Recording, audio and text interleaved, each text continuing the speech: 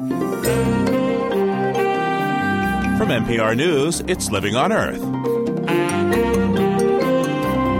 I'm Steve Kerwood. The incandescent light bulb is more than 100 years old, and it wastes almost all the power put into it. Now light-emitting diodes promise to revolutionize the industry. When you have the established giants, in this case General Electric, Philips, and Osram Sylvania, all pumping significant quantities of money, of research funding into LED research, something is definitely happening. LEDs use so little power they could be the answer for the 2 billion people who don't have electricity today. This is the first night in the entire life of all my 5 children that they've been able to read at night. Also music from the heart of outer space. It varies from whistling tones, which go like that. Those stories and more this week on Living on Earth, right after this.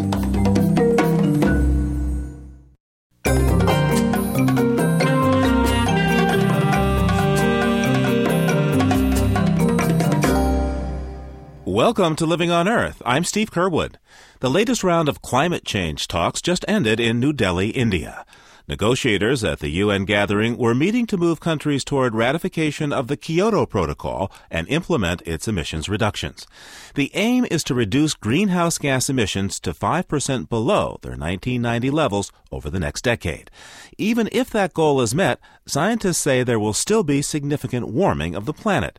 John Holdren directs the program on science, technology, and public policy at Harvard's Kennedy School of Government. He says, along with climate changes, the world is likely to see related political disruptions, starting in the developing world. In many respects, for example, the developing countries are more vulnerable to climate change than the industrialized nations. They have less capital and infrastructure with which to adapt to climatic change. They're more directly coupled in their economies to biological resources, to farms and forestry and fisheries, which would be directly impacted. And so you're going to have a phenomenon that partly aggravates the existing disparities between North and South. That's going to generate further political tensions. You're going to generate flows of environmental refugees. There are going to be disputes about blame and responsibility as these problems get bigger. And so I think you have to expect that if we stay on this business-as-usual trajectory, it'll be a world increasingly troubled. Let's say that the world gets together and puts the brake on carbon dioxide just as fast as it can. There are going to be changes, though. How can we best prepare for the changes of the doubled greenhouse gas world?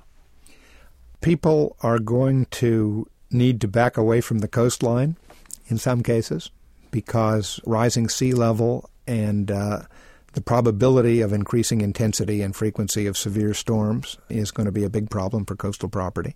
Farmers are going to have to prepare to make what in many cases are expensive adjustments, which means, among other things, that the price of food is going to go up. We're going to have to make adjustments to preserve the livability of many of our cities in the summer. We're going to end up spending more money to air condition even more of the indoor environment so that people continue to work and function. We're going to need to invest more in air pollution control because the air pollution situation in our cities is going to be aggravated in most cases by increasing temperature. There are lots and lots of adjustments that we're going to have to make. My view is, without minimizing the importance of those adjustments and preparing to make them, we should also be trying to minimize the magnitude of the adjustments we have to make by minimizing the amount of climate disruption in the first place, which means reducing the emissions of greenhouse gases. How well prepared do you think the world is to deal with climate disruption? I don't believe that the world is nearly as well prepared as it needs to be. In the first place, I think people around the world are under something of an illusion about the capacities of modern technology to protect us from environmental fluctuations. We tend to believe that we are protected from disease by modern sanitary engineering and by modern medicine. We tend to believe that the distribution of water is controlled by dams and ditches rather than by the patterns of precipitation. And in every one of the examples I've just given, it is an exaggerated impression of how much of the environment we've engineered versus the extent to which we're still dependent on natural processes.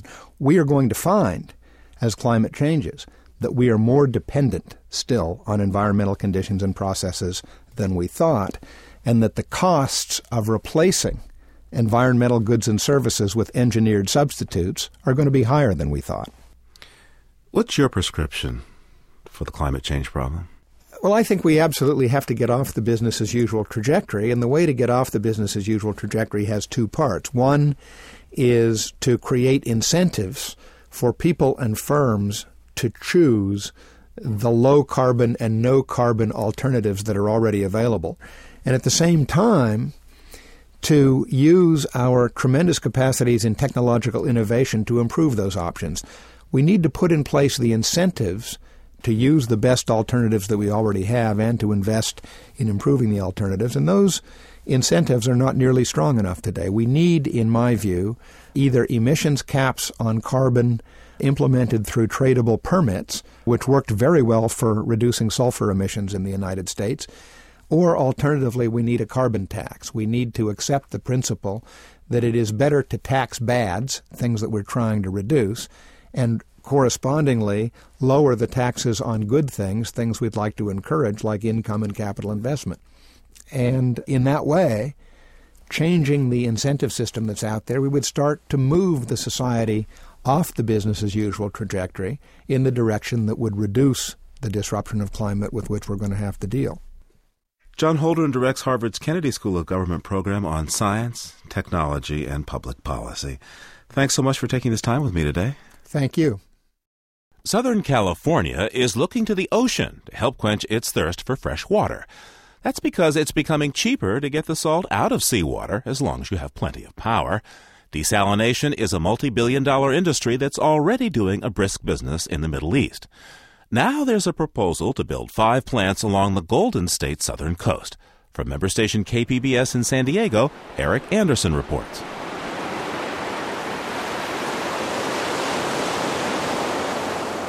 The ocean has long been a tantalizing solution to Southern California's water woes.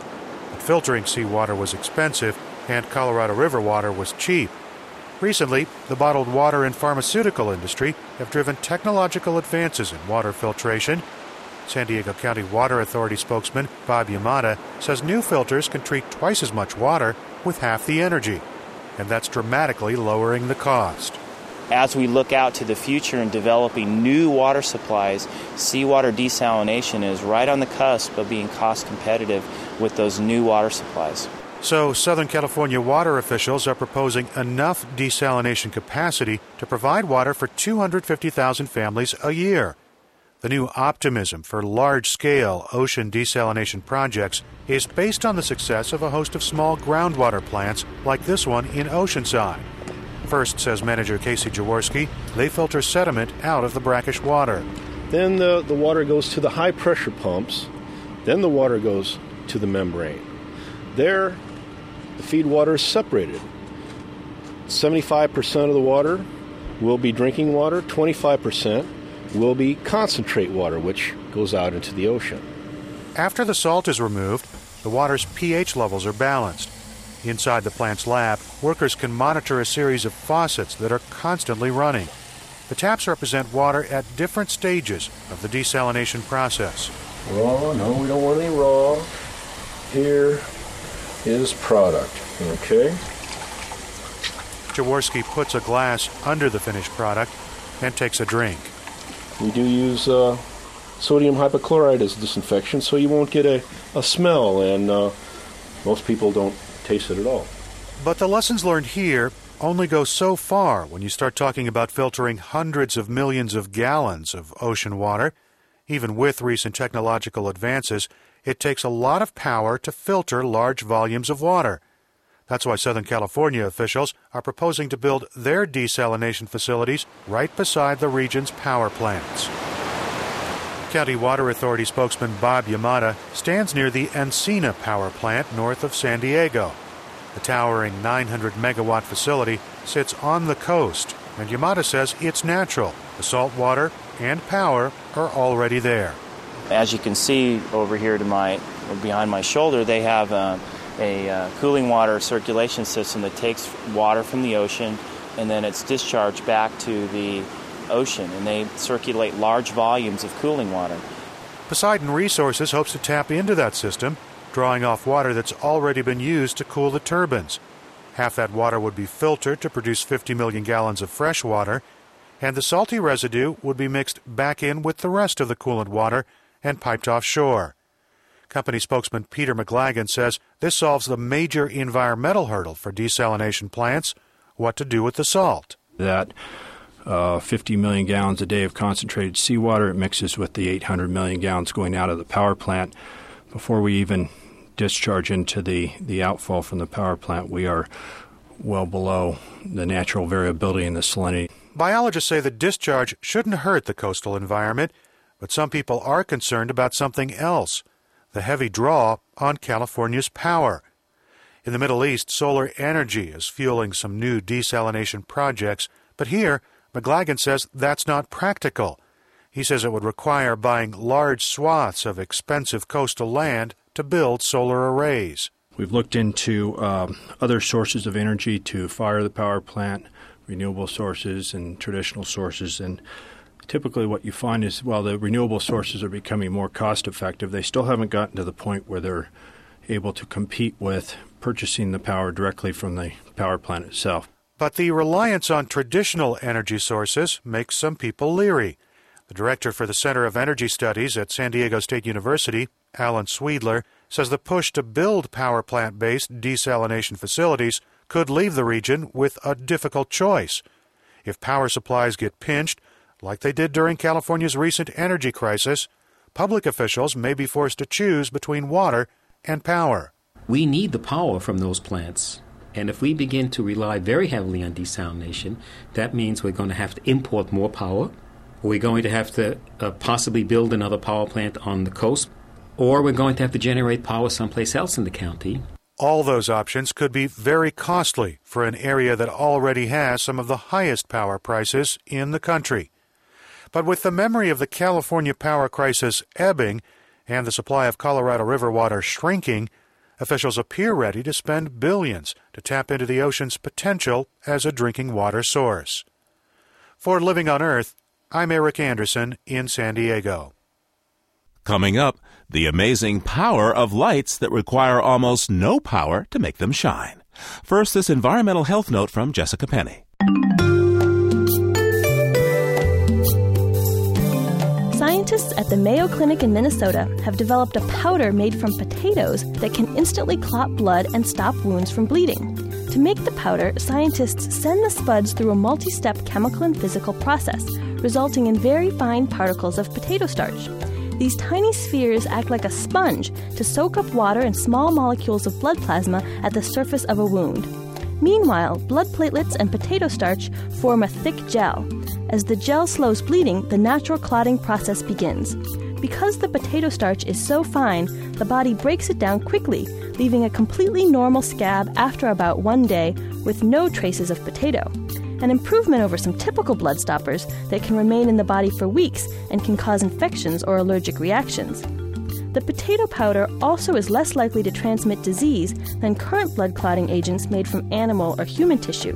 The powder could be used to reduce the need for blood transfusions during surgery, and it can also be effective in emergency or military trauma situations. In tests with lab mice, the powder even stopped bleeding at incisions that are usually fatal. The researchers say they are negotiating with the manufacturer to make bandages with the powder for everyday use. That's this week's Health Note. I'm Jessica Penny. And you're listening to Living on Earth. Welcome back to Living on Earth. I'm Steve Kerwood.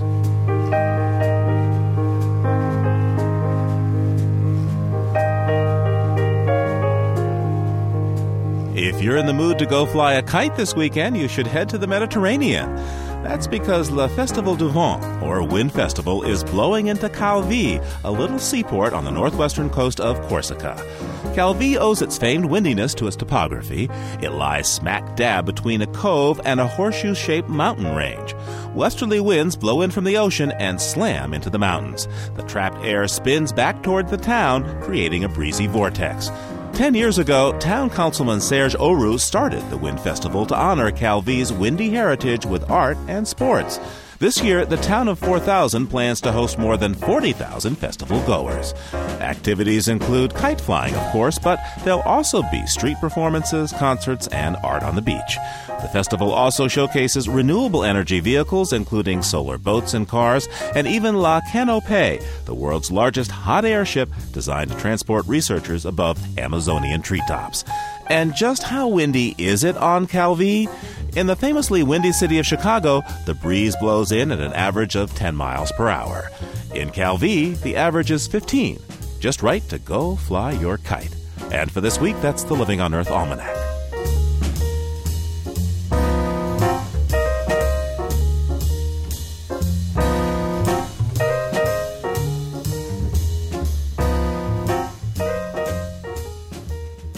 Those of us who live in the industrialized world take lighting for granted.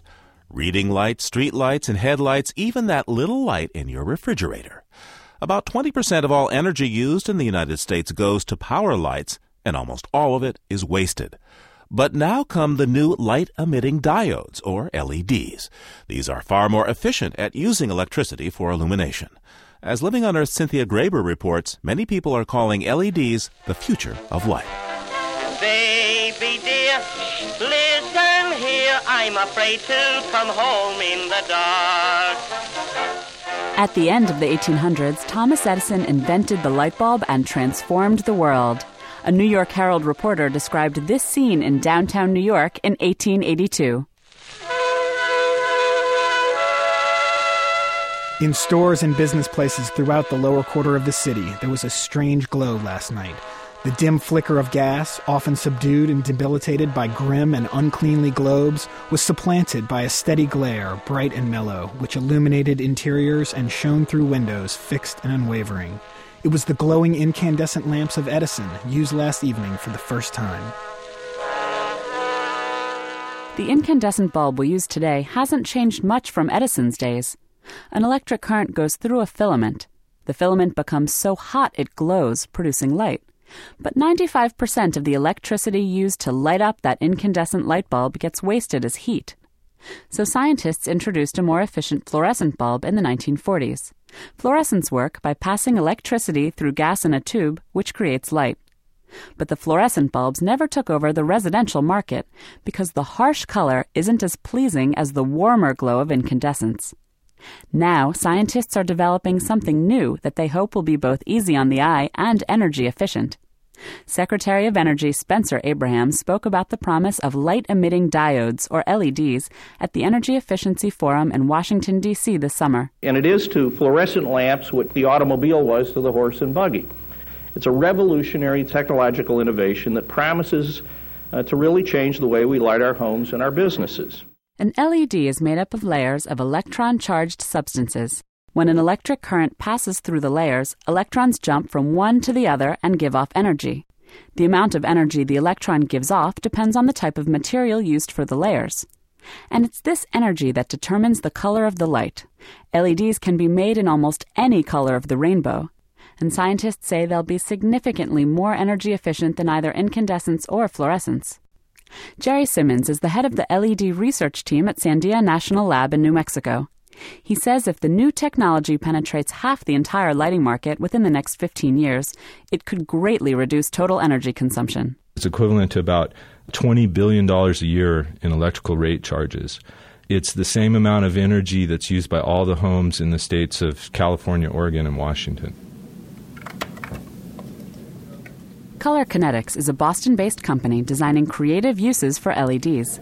An engineer types a few clicks at a keyboard and lights up pinpoints of red, green, and blue LEDs contained in a dozen 4-foot-long plastic tubes. The color of light in the tube depends on how many LEDs are lit and in what combination. Kevin Dowling is Vice President of Strategy and Technology. Our lights can produce 16.7 million colors.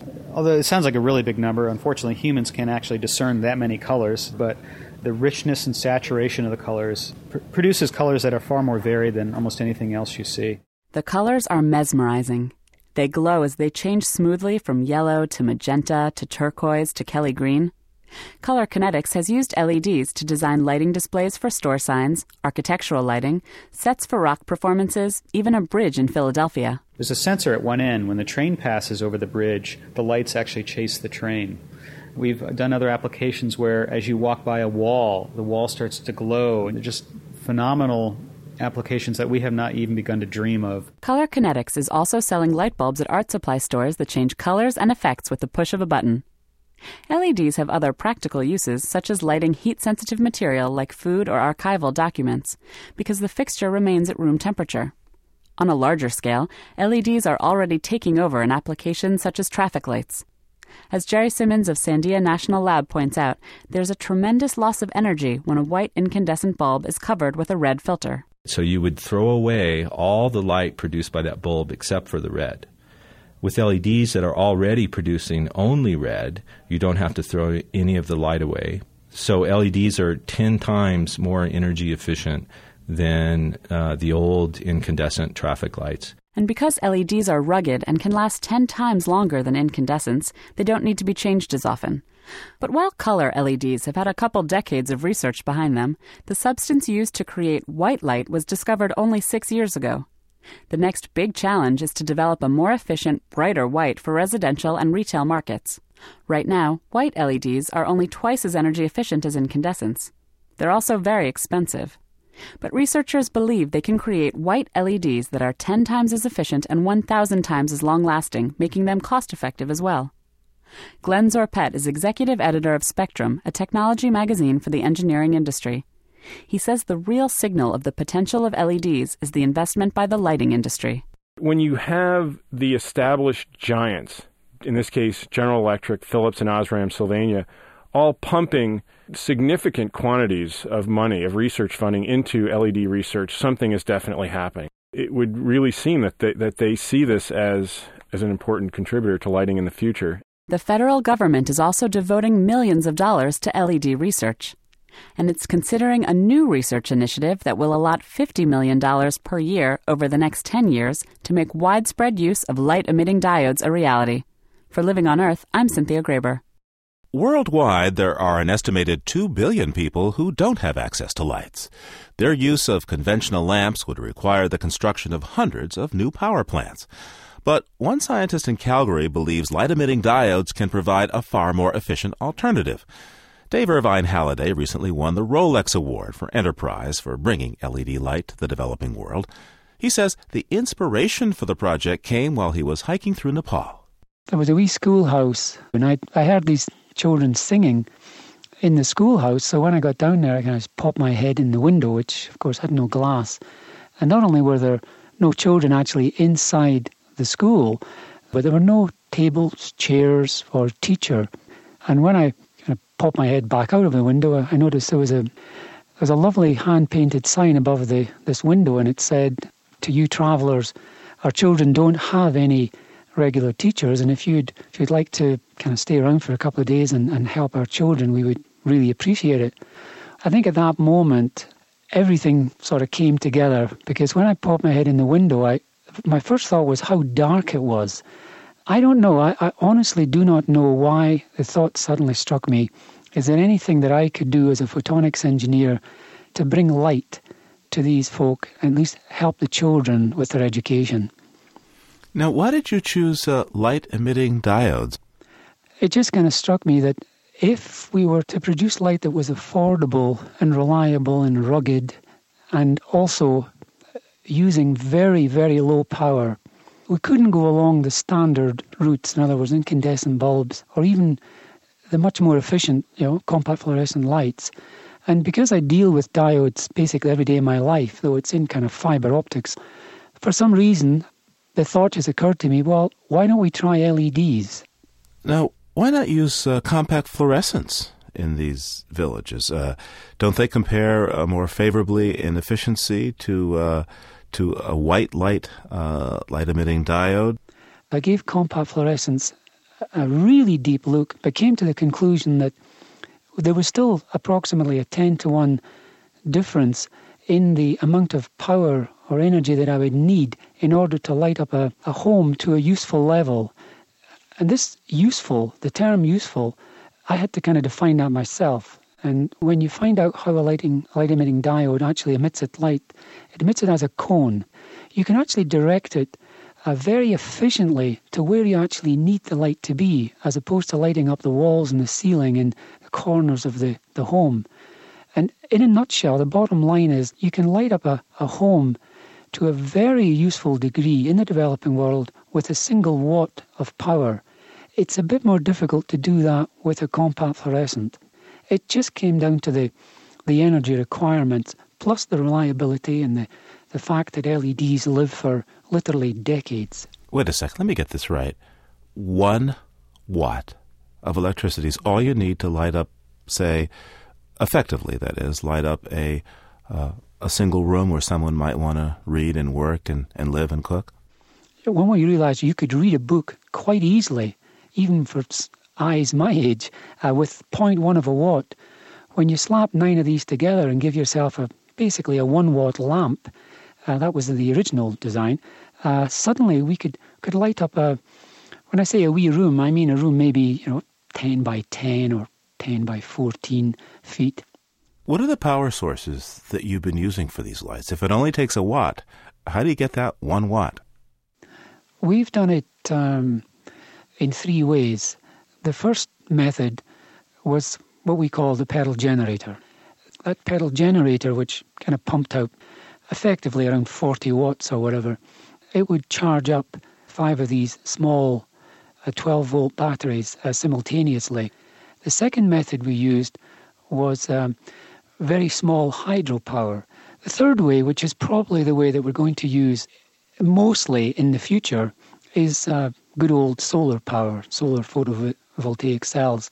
What stories have you heard? What have people told you about how all this has affected their lives?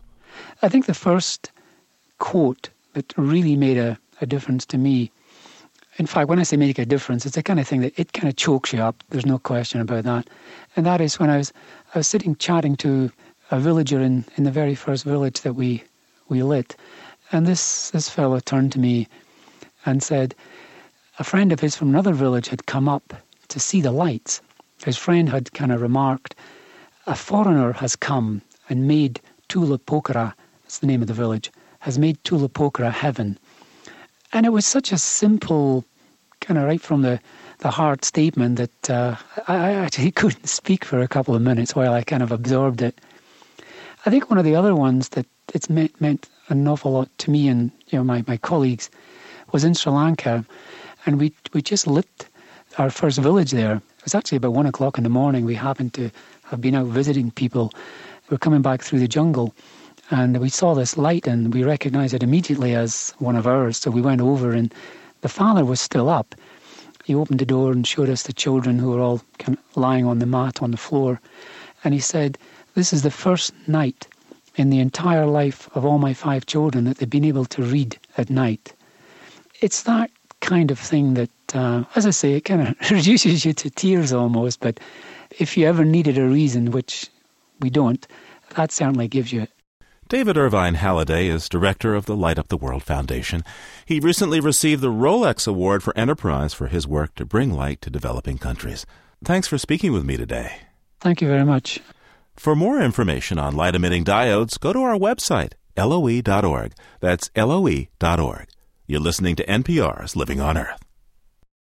Don Gurnett teaches physics at the University of Iowa.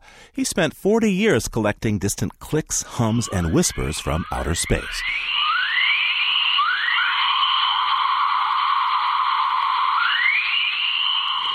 We just heard a recording of what's called dawn chorus, which is a plasma wave that's generated in the Earth's radiation belt that consists of energetic electrons, and these electrons sort of spontaneously get together and emit these whistling tones. Now Professor Gurnett and composer Terry Riley have set these sounds to music. The Cosmos and the Kronos Quartet performed together in a 10-movement work called Sun Rays.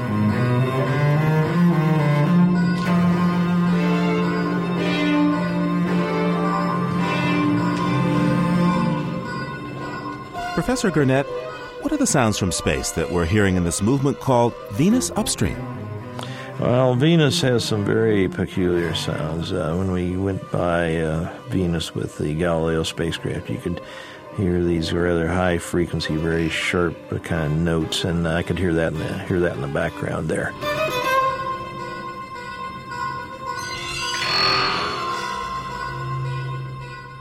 Let's listen now to planet Elf Centauri.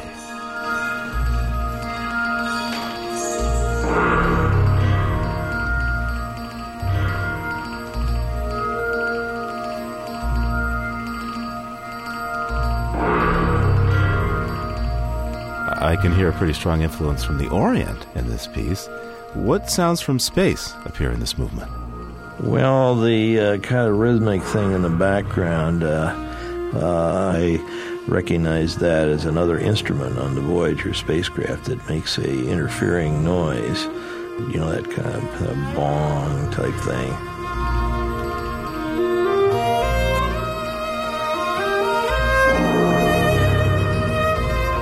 What is it about these sounds that make them particularly good material for music?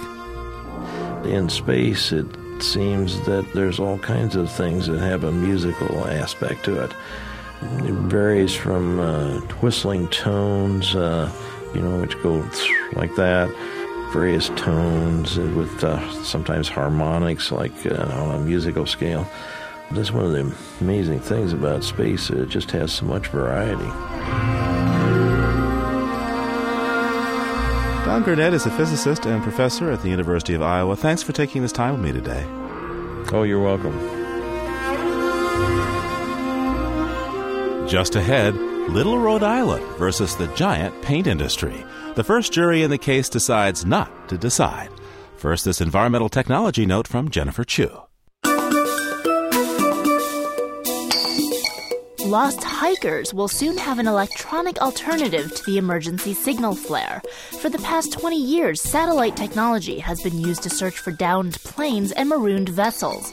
Now, for the first time, the National Oceanic and Atmospheric Administration, or NOAA, is making this technology available to the average adventurer. The personal locator beacon is designed as a small handheld device, about the size of a cell phone.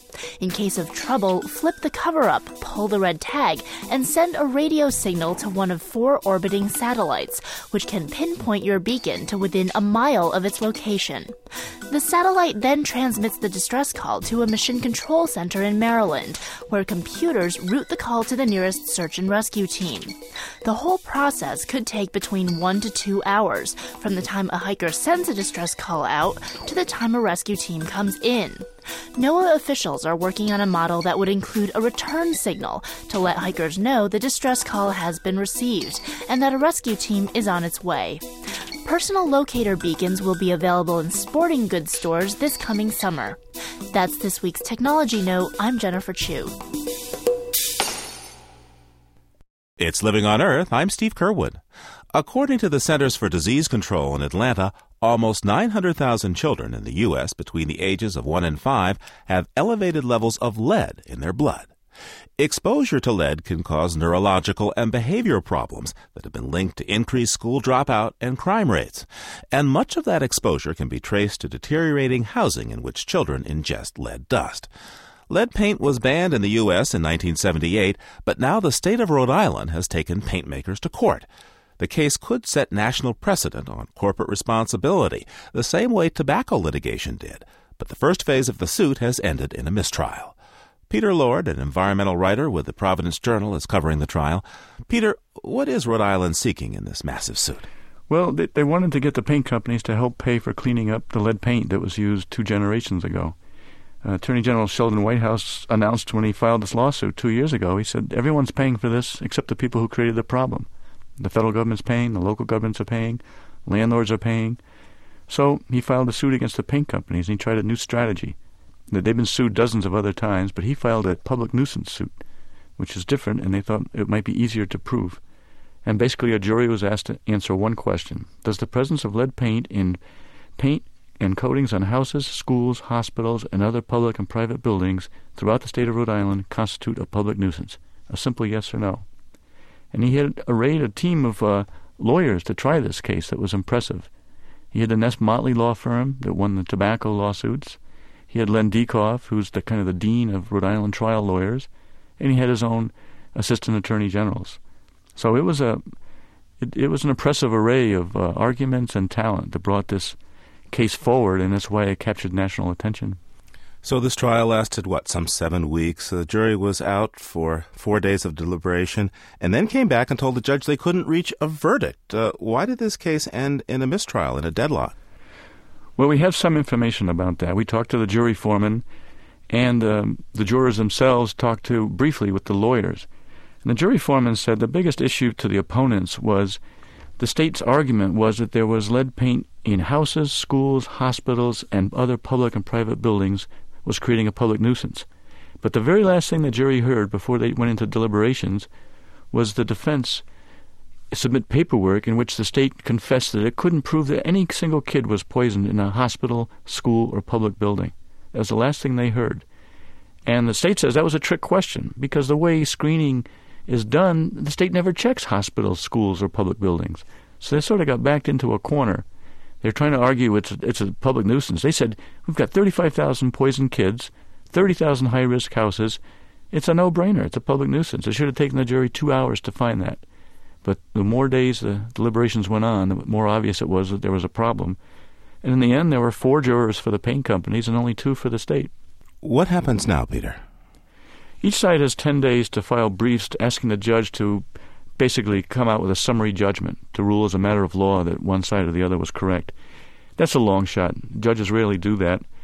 So also what's going on is the state's preparing to start another trial. They're going to ask the judge to let them start this as soon as possible. Well, if the state couldn't get a jury to go along with them in this most recent trial, why would the state expect that another jury would have a different outcome? Well, that's the interesting thing. That's why they went and talked to the jurors to figure out what impressions struck them and what didn't. And so they're going to reconfigure their trial. I'm quite sure it's not going to be the same as the case they presented this time. I don't know what it's going to look like, though, because there were a lot of legal limitations on the evidence they could present. But one thing that was obvious was that the kids weren't part of this trial at all. I mean, the victims are children, and yet this was a trial of experts. There was doctors and scientists and economists and chemists. And there were no mothers, no children. There wasn't really the human side of this, which is so much more compelling than the chemical side. Peter Lord is an environment writer for the Providence Journal. Thanks for filling us in, Peter. You're welcome. Before the federal government revises or establishes a new public health or science policy, experts will often weigh in on the issue, assessing the current data and recommending changes. That was the case 11 years ago when the issue was children's lead poisoning. At that time, a panel assembled by the Centers for Disease Control recommended lowering the acceptable limit of lead found in a child's blood. Now, as the CDC moves to examine the question of whether that blood level standard should be lowered again, the makeup of the current panel is coming under fire. Living on Earth's Diane Toomey reports. In the past, when terms of committee members were about to expire, the Centers for Disease Control would submit a list of nominees to its parent organization, the Department of Health and Human Services. And then those names were rubber-stamped by HHS. But recently that wasn't the case when 3 of 6 nominees were rejected. I was called by a colleague at CDC who essentially said that Tommy Thompson's office had not approved our nomination and instead had put forward their own names. Bruce Lanfear's nomination was one of those rejected by HHS, headed up by Secretary Tommy Thompson. Dr. Lanfear is a leading lead researcher who's done work on the effects of low concentrations of lead on such things as children's math and reading ability. Dr. Lanfear says the new makeup of the committee moves it away from its primary mission of protecting children's health. Historically, the nominees and the members of this committee have always had expertise in childhood lead exposure, whether that has to do with treatment or management or control.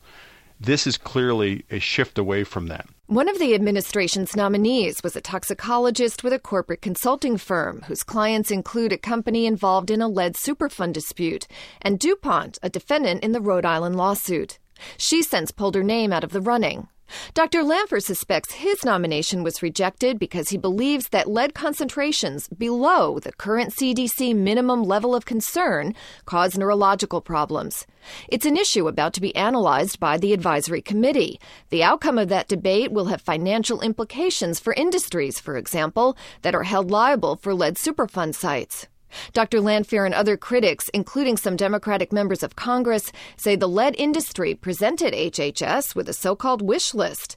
The Department of Health and Human Services declined a taped interview, but a spokesperson said their nominees are all well qualified and chosen in order to obtain a spectrum of viewpoints as well as ethnic and gender diversity. Another nomination that has generated criticism is that of pediatrician and toxicologist William Banner. He's the medical director at the Children's Hospital at St. Francis in Tulsa, Oklahoma, and has been criticized for his role in the Rhode Island lead lawsuit. He gave a deposition in that case, which was paid for by the paint manufacturers that were the defendants. Dr. Banner testified that studies have not proven that lead concentrations at or above the current minimum level of concern cause learning disabilities or declines in intelligence. There are studies that find statistical interactions, and there are ones that do not. And even now, I think when you look at the difference in these studies, it's whether there's 0% effect or something like 3% of the variance. And, I think that we need to put that into a public health perspective. Dr. Banner says his deposition payment amounted to a tiny fraction of his overall salary. And if this represents a conflict of interest, he says, some of his critics may have one of their own if their careers depend on continuing lead research. If lead disappeared from the periodic table tomorrow, whose careers would be altered? Mine certainly would not be. While the Department of Health and Human Services may have rejected some nominations, two of those people will have some say in the direction of the committee. The panel has appointed Dr. Lanphier and another rejected nominee to serve on working groups for the committee. For Living on Earth, I'm Diane Toomey. Up until the 1950s, if you wanted a clean and bright environment to show off your home, pure white lead was the paint of choice, and the little Dutch boy was its poster child. The lead industry touted its paints as healthy and safe, and spent millions to cement that image in consumers' minds, even though lead paint had been banned from homes in Europe in the 1920s. And authors David Rosner and Gerald Markowitz say that for decades, paint manufacturers had full knowledge of lead's harmful effects on children. Their new book is Deceit and Denial, The Deadly Politics of Industrial Pollution. In it, Markowitz and Rosner uncover numerous industry documents that reveal a deliberate campaign to repaint the image of lead paint. David Rosner joins me now from the studios of the Radio Foundation in New York City. Mr. Rosner, welcome to Living on Earth. Thank you very much. It's nice to be here. Tell me, when was lead poisoning first documented in children? Well, in children, it really began to be documented at the turn of the 20th century. About 1904, Australian researchers began to notice children who were dying from classic symptoms of industrial lead poisoning.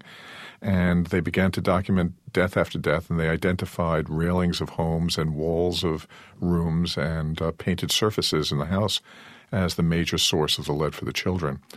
And so in the United States, they began also to identify the woodwork and toys and cribs that were painted with white lead, what was called white lead, as the source of this poisoning. So it was fairly dramatic, and the children were convulsing, were squirming around the floor. They lost their eyesight. They ultimately died horribly, horribly terrible deaths. It's a dismal history.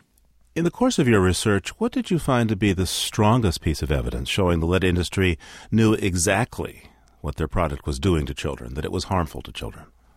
Well, literally from the first moments of the organization of the Lead Industries Association, discussions about lead poisoning among children are, very, very significant. They literally discuss in their meetings that lead poisoning is becoming prevalent, and they begin to develop a campaign that literally tries to minimize the danger by saying that these are children who they're relatively few number, and the ones that are damaged are generally kids who are not being supervised by their parents, or alternatively have a disease called pica, which is a craving for non-food substances. How did the lead industry choose to handle the growing problem of childhood lead poisoning? Well, one was to ignore it and to focus the public's attention on industrial lead poisoning that they believed that was something they could handle. The second way was literally publicizing the healthful and sanitary qualities of lead rather than the dangerous and noxious qualities of lead. In the 1920s, they began a campaign that they called Catering to the Children, in which they would advertise and promote lead as an essential ingredient in the modern household. In the 1950s and 1960s, the industry will promote the idea that the dangers from lead are only for those children who are living in slums and who are being raised by what they call, and these are words that they use, ineducable Hispanic and Negro families. And so you start seeing the kind of defense of the industry becoming, it's not our fault. It's not that we did anything wrong. It's just the fact that families, largely poor families living in slums, are irresponsible in that they don't keep their houses clean, they don't clean up, and hence it's not really our problem so much as the problems of the landlord later and the parents in the first case. Now, the lead industry used advertising to a great extent, but what other avenues did they follow to try to build public confidence in lead? Well, they would sometimes visit doctors who were reporting on lead cases and tell them that they were not really seeing it or challenge their clinical abilities. Sometimes they'd actually visit clinicians who wrote about lead poisoning and would threaten them. One very famous case is the case of Randolph Byers, who was a researcher at Harvard, who wrote an article in 1943 talking about the long-term effects of lead poisoning on children and pointing out that lead-poisoned children, even after they were detoxified or the lead was taken out of their bodies, were permanently damaged, and that it caused problems in reading, perceptual problems, etc. And his argument gained a lot of national attention in Time magazine. And in his memoirs, he talks about his confrontation with the industry, that when he published that article, the Lead Association and its lawyers descended upon him in Boston and essentially threatened him with lawsuits. So you can see that not only were there benign attempts at promoting lead, but there are also less benign and actually malignant attempts at intimidating researchers. From the lead industry's own records, what efforts did they make themselves to document the danger of lead to children? Very little. In fact, from 1928 through 1950s, the issue of lead poisoning's effect on young children was buried. So the industry really didn't do anything until the 1950s. In the 1950s, the gentleman I talked about before, Randolph Byers, following that infamous meeting when he saw himself as being threatened by lawsuits, he was actually given a grant by the industry, and for the next 10 years he published no more than 2 articles, both of which did not really ever address again the severity of the lead poisoning problem in children. So clearly the industry was intent on some sense capturing the loyalty of the researchers who were doing work. What was the turning point in the lead paint saga in the United States? Certainly the civil rights movement of the 1960s was absolutely critical in making lead paint poisoning a really public issue. You had all sorts of groups throughout the nation that began to see lead paint poisoning in poor people's communities as another symptom of the exploitation of those communities and the oppression of those communities. So that's very critical. The other part of it is that you start developing a whole cadre of researchers who are independent of the lead industry in the 1960s. So this whole generation of researchers all begin to look for lower and lower levels and see that lead at even lower levels is beginning to affect children.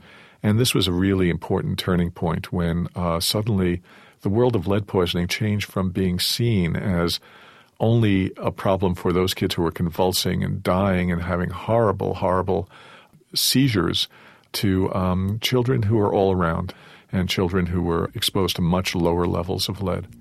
David Rosner is professor of history and public health at Columbia University and co-author of the book Deceit and Denial, The Deadly Politics of Industrial Pollution. Thanks for taking this time to talk with me today. Thank you very much.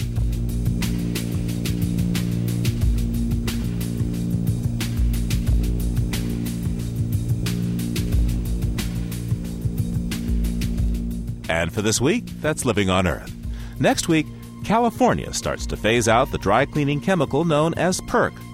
Mom and pop cleaners say the move may put them out of business, but others say PERC is a hazard. It's so many problems, your kidney, your liver, skin problem, getting headache.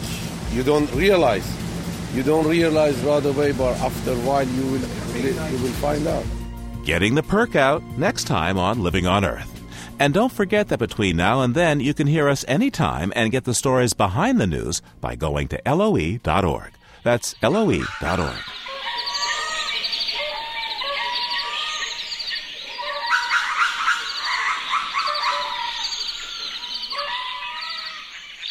We leave you this week with a mix of insects, birds, and lemurs that inhabit a spiny desert region in southern Madagascar.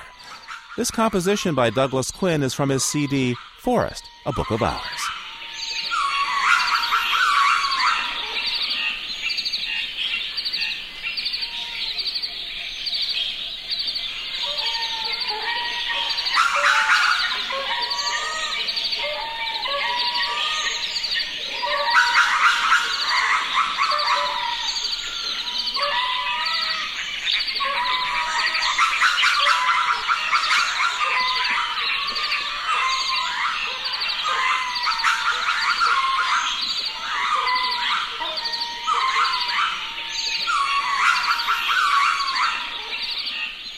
Living on Earth is produced by the World Media Foundation in cooperation with Harvard University. You can find us at www.loe.org. Our staff includes Anna Solomon Greenbaum and Maggie Villiger, along with Al Avery, Susan Shepard, and Carly Ferguson. Special thanks to Ernie Silver. We had help this week from Andrew Strickler and Nicole Giese. Allison Dean composed our themes. Environmental sound art courtesy of Earth Ear. Our technical director is Chris Engels. Ingrid Lobet heads our Western Bureau. Diane Toomey is our science editor. Eileen Belinsky is our senior editor. And Chris Ballman is the senior producer of Living on Earth. I'm Steve Curwood, executive producer. Thanks for listening. Funding for Living on Earth comes from the World Media Foundation Environmental Information Fund. Major contributors include the National Science Foundation, supporting environmental education, the Corporation for Public Broadcasting, supporting the Living on Earth network, Living on Earth's expanded Internet service, the Ford Foundation for reporting on U.S. environment and development issues, the W. Alton Jones Foundation, supporting efforts to sustain human well-being through biological diversity, and the Town Creek Foundation. This is NPR, National Public Radio.